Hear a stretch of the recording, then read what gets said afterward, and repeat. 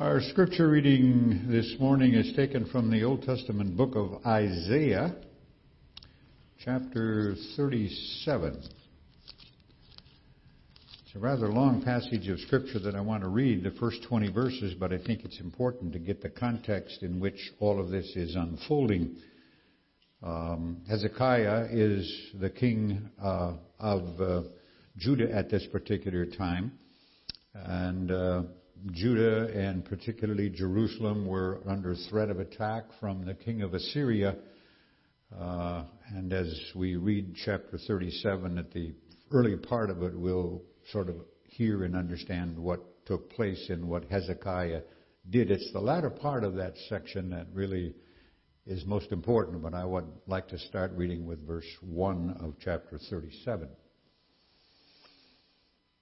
When King Hezekiah heard this, that is, about the upcoming attacks and so forth, he tore his clothes and put on sackcloth and went into the temple of the Lord.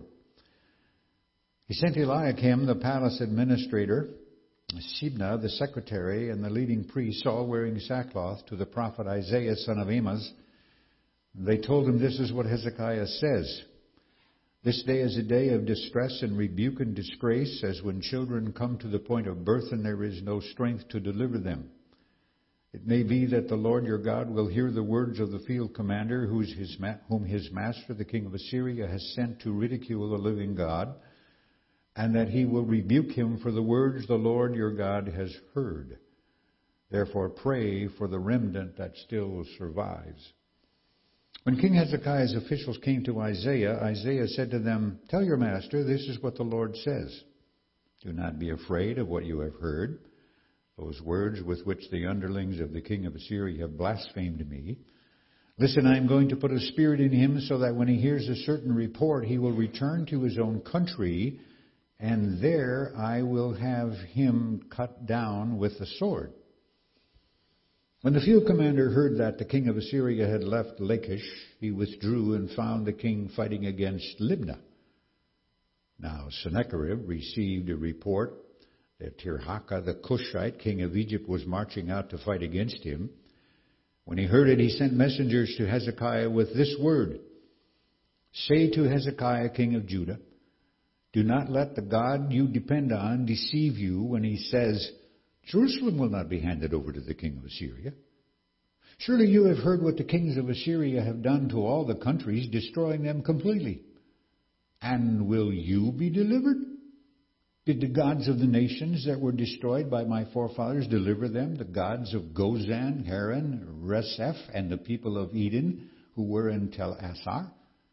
Where is the king of Hamath, the king of Arpad, the king of the city of Zepharam, or of Hena, or Iva?"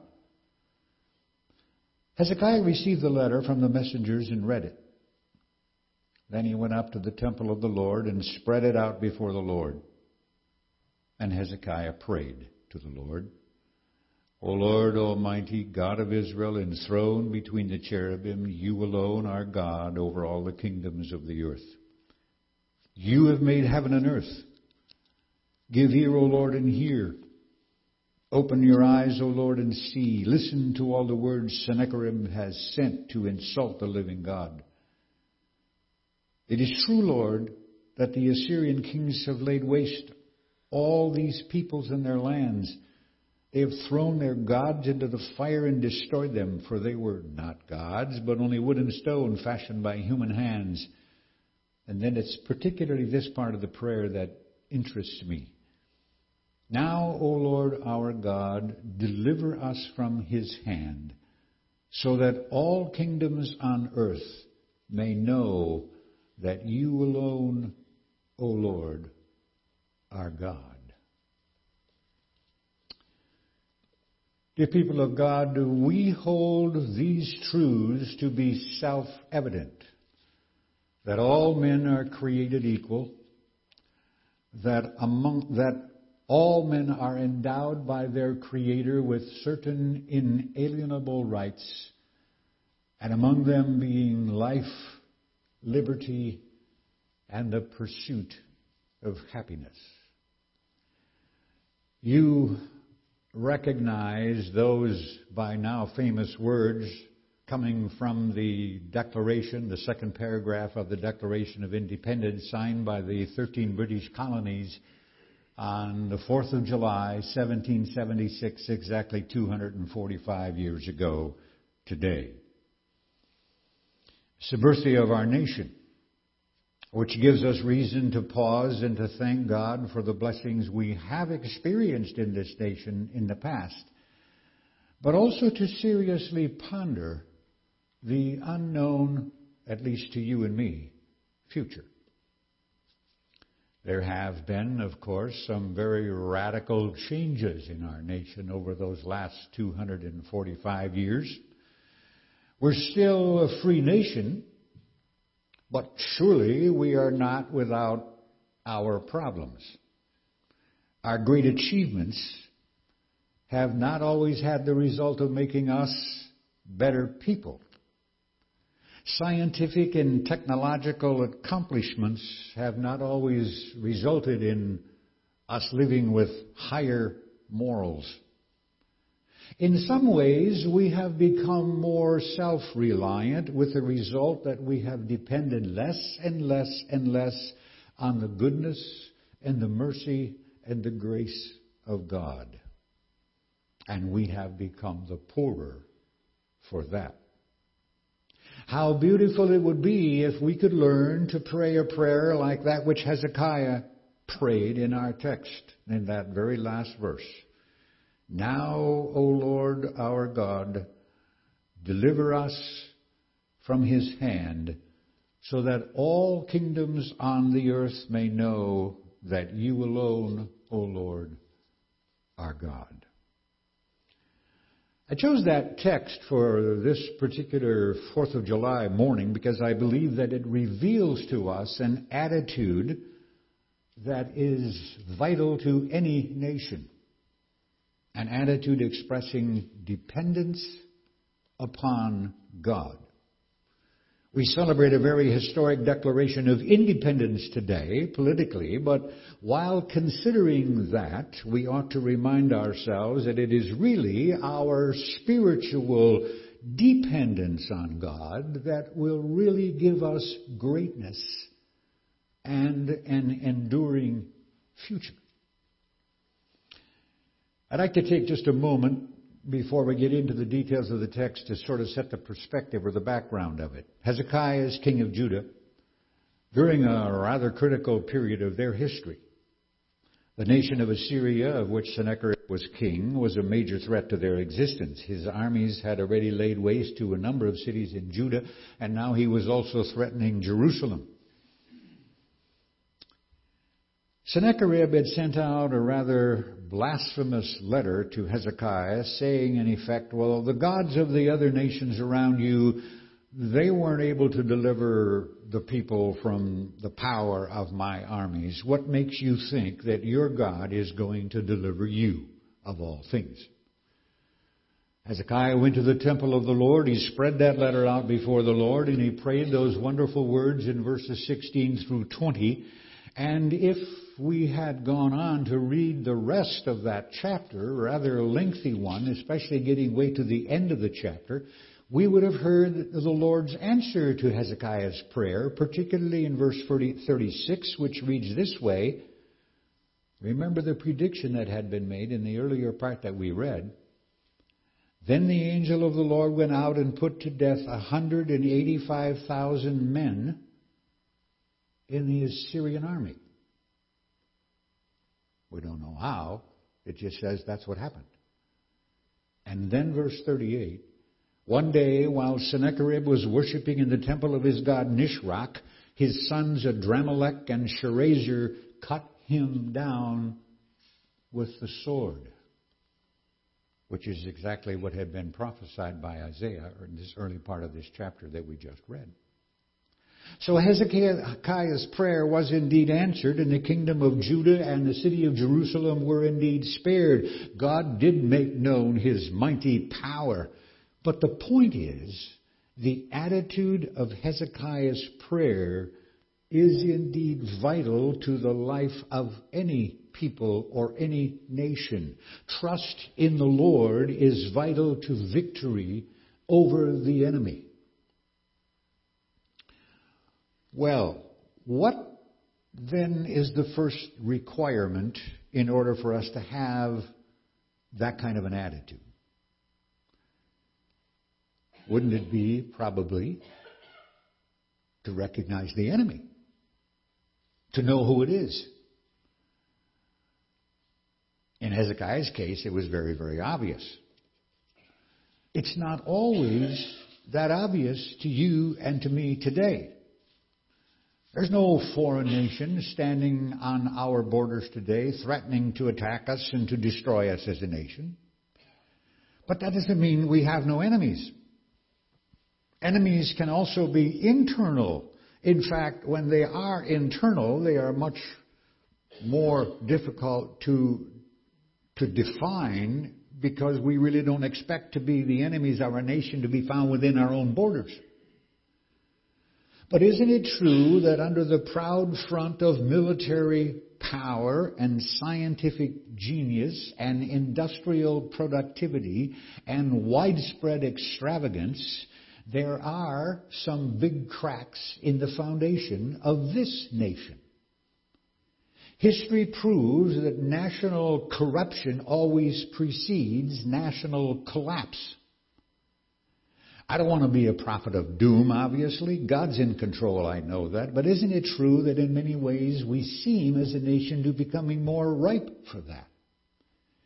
We need to be reminded again and again and again that the greatness of our nation does not depend upon our great political achievements or our industrial or agricultural output, but upon the degree in which we apply to our own personal, social, and national lives the teachings of God's Word. That's the yardstick by which our greatness is indeed measured. But there are few people in our society who want to use that yardstick anymore. They want to get rid of that yardstick completely. Now, repeatedly, the Old Testament prophets warned God's people about coming doom if they did not turn from their evil ways. Their long captivity, for example, was more than just a historical, unfortunate event. It also preaches a very powerful message about the seriousness of that warning. Edward Gibbon, who a number of years ago already authored a book entitled The Decline and Fall of the Roman Empire, gave reasons in his opinion for the fall of that once powerful empire. And these are the things he listed in that book. The things that happened before the fall of that empire. The rapid increase of divorce, belittling the sanctity of the home, higher and higher taxes while much public money was being wasted, a mad craze for pleasure which had become increasingly more exciting and more brutal, and the decline of religion with faith fading away into mere form. Well, if those things, if he was right about that in any way, that's what precedes national collapse,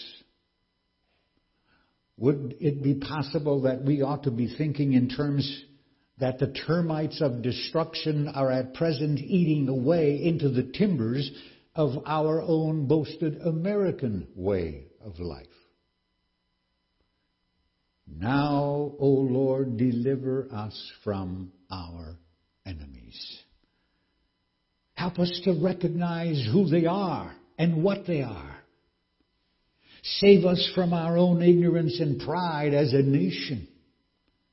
Cause us and our leaders to hear again and again the words of the psalmist who wrote, "Blessed is the nation whose Lord is God."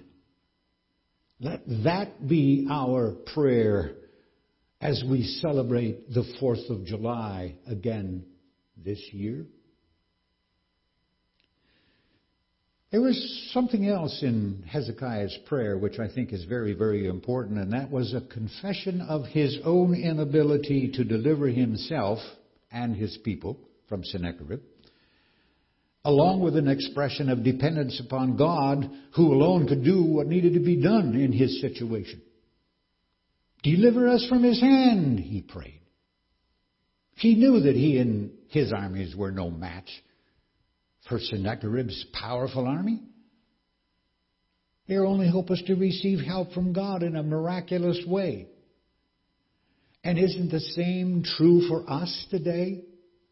We might be able to recognize some of our enemies all right, but are we able to conquer them in our own strength, in our own wisdom, and our own might? When morals have been completely corrupted, there's little hope that we would be able to defeat those enemies in our own wisdom and our own strength. That's a very tempting thing to do, and it's very typical today. Think about what primarily governs us as a nation. A materialistic view of life. It's all about things, possessions, how fast you can climb the ladder of success, how much money you can make, how many things you can have and own. Not only that, but a secular humanist philosophy, if I may call it that. We are considered to be the result of a long evolutionary process, and we as people are only the highest form of animal life. So, in the minds of many people who have that philosophy, then we really are no different from the insect that we trample underfoot, or the deer that has been felled by the hunter's bullet. And then where do we turn to deal with the problems that view of life results in? Issues like abortion and pornography and euthanasia and racism and 1,000 other problems. Where do we turn to solve those problems? We turn to self. We turn to that person who is just the result of a long evolutionary process, no different than a monkey or an animal of some sort. That's amazing, isn't it? I mean, no army that has been defeated already in battle can turn around and say to his soldiers who are all dead on the battlefield, now come on, get up and fight. No nation that has become morally corrupt can turn to itself and say, now solve the problems of your own making with your wonderful human ingenuity. What has to happen, of course, is that we cast ourselves upon the Lord God, who alone is able to make all things new. But that's so foreign a thought to many, many people in our own nation today, isn't it? The world says foolishness to all of that. Foolishness. You Christian people don't know what you're talking about. Your religion is just a crutch on which you have to lean. It's military strength. It's industrial productivity. It's modern equipment. It's natural resources. It's financial strength. It's inventive ingenuity. It's technical skills. Those things have got to be our saviors, of course. But if we have taken seriously the Word of God, then we know that when a nation becomes intoxicated with its own power and its own greatness and assumes a position of pride in self, it has signed its own death warrant. Do you think it's possible, even possible, that our nation has pen in hand ready to do that? If so, then our greatest enemy is not outside of our borders somewhere, China, Russia, Iran, or whatever else, but our own faithlessness and apostasy with regard to the living Word of the living God. That's our greatest enemy. So what's the answer? Throw up our hands in despair and say, guess we better give up. Can't do anything about it anyway. No. Rather, as much as within us lies by the power of God's Spirit, we must commit ourselves to living in obedience and service to God and His Word.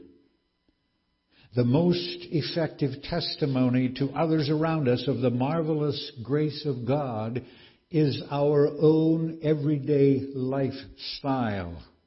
The things we do, the things we don't do, the words we speak, the attitudes we show toward our work. And let that be followed by a renewal of that historic declaration of dependence on divine providence, which is also found in that document of 1776, because I think you know it says this, and I quote, "For the support of this declaration, with a firm reliance on the protection of divine providence, we mutually pledge to each other our lives, our fortunes, and our sacred honor." I wonder how many people in our world today, in our nation today, know that that line is in there. With a firm reliance on the protection of divine providence. I bet if you tested that, and you would then ask people in your neighborhoods and communities who may not be Christian people, if they know that that line is in the Declaration of Independence of 1776. No wonder there's so much restlessness and insecurity in our society, because there is no hope and nothing but fear of the future without God and without that dependence on divine providence. The best Independence Day we could ever celebrate is one in which we individually and as a nation would declare our dependence on the almighty providence of God, from whom and unto whom all things flow. So our celebration of Independence Day ought to be much more than just a rejoicing of what we have known in the past. But it ought to be a day of prayer for our nation and her people with regard to the future. A prayer that goes something perhaps like this. O God, deliver us from the hand of our enemies, so that all the peoples of the world may know that you are God alone. Save us from the hand of godless dictators, as well as from internal enemies. Keep us from the deadly peril of making material things our greatest good. Give us Christian homes, Christian churches, and Christian schools, where your name is held in high honor, and your word is supreme truth. Spare us from the lazy, self-centered, or self-sufficient and proud attitude of independence which denies your providence. And raise up from us sturdy sons and daughters who will fearlessly live by your word and proclaim it to the world. Save us, in spite of ourselves, from willful neglect of your word. Rebuke us when we go astray. Lift us up when we fall. Point us on the way that leads to eternal life. And with Hezekiah, may we have one goal in mind, the honor of God's name. I don't think any of us will argue the fact that our nation certainly is in need of our prayers. In recent years, the government has gone through some significant kinds of crises which we haven't seen before, it seems to me. The confidence of many people in government has indeed been lost. An attitude of indifference and carelessness prevails in many cases as the result of all of that. No one seems to trust those who are in political authority anymore. So we ought to be reminded today, and may God use us to remind others around us, that the answers are not found in our own wisdom and our own ingenuity and our own smartness, but in the Lord and in His gift of salvation and the freedom from sin's bondage that comes through the sacrifice of Lord Jesus Christ for everyone who puts their faith and trust in Him. It ought to be a time also when our own consciences are reawakened to the necessity for sincere worship of God, who in the time of utmost peril delivered King Hezekiah and his Old Testament people, and upon whose grace we also depend today. May it be a time when we commit ourselves to do everything within our power to prevent our family circles from being a breeding ground for godless materialism.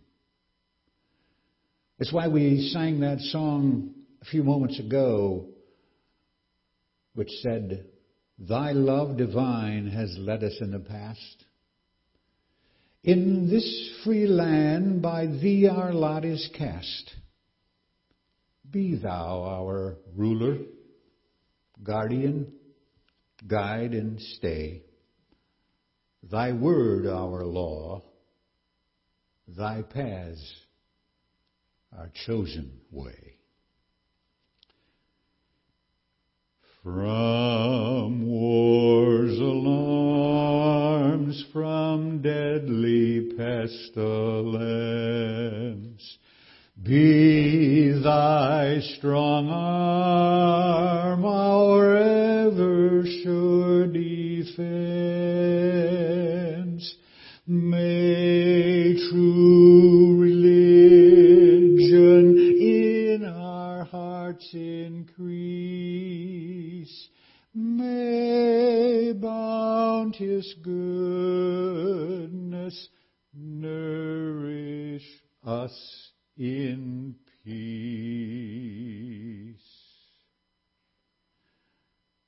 O Lord our God, bless our nation and bring to pass Your purposes in us and through us for the benefit of the whole world, and most of all, for the glory of Your name.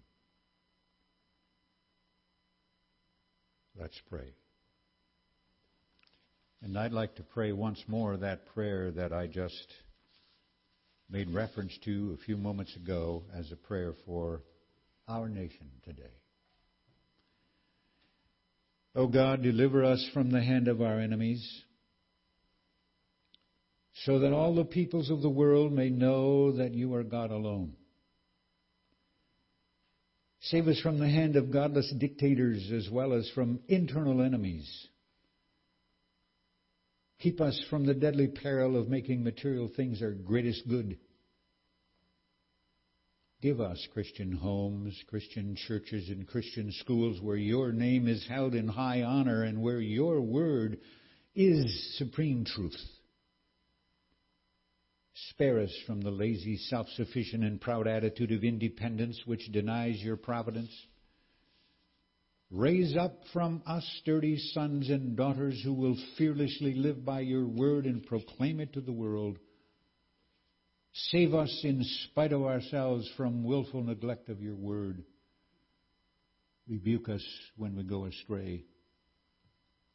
Lift us up when we fall. Point us on the way that leads to eternal life. In Jesus' name, amen.